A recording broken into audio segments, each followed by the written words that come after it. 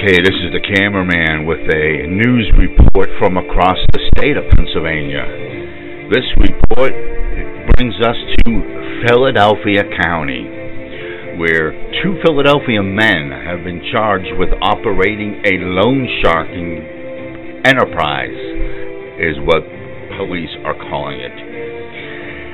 52-year-old Frank Scarpetto and 52-year-old David Doyle, both of Philadelphia, have been charged in connection with these crimes. The operation was happening in Philadelphia and Delaware County. Police did an initial search warrant in February of 2019. And I guess it took over a year for them to start charging them.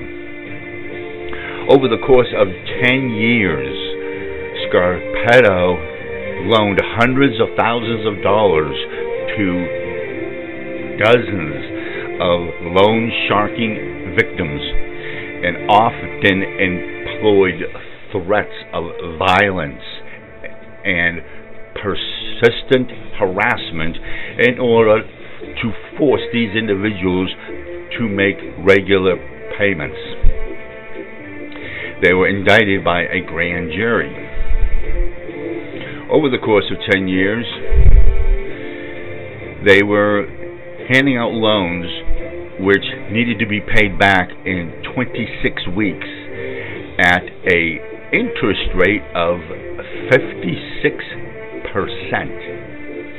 During their raid in February of 2019, troopers seized 4 handguns and over $10,000 in cash and various banking and financial records.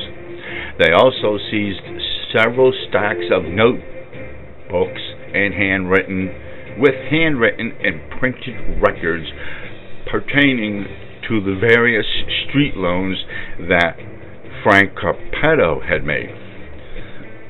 So, Frank Scarpetto has been charged with corrupt organizations, terroristic threats, stalking, and theft by extortion. He is in the George Hill Correctional Facility with his bail is 10% of $750,000. David Doyle is charged with corrupt organizations, terroristic threats, and theft by extortion.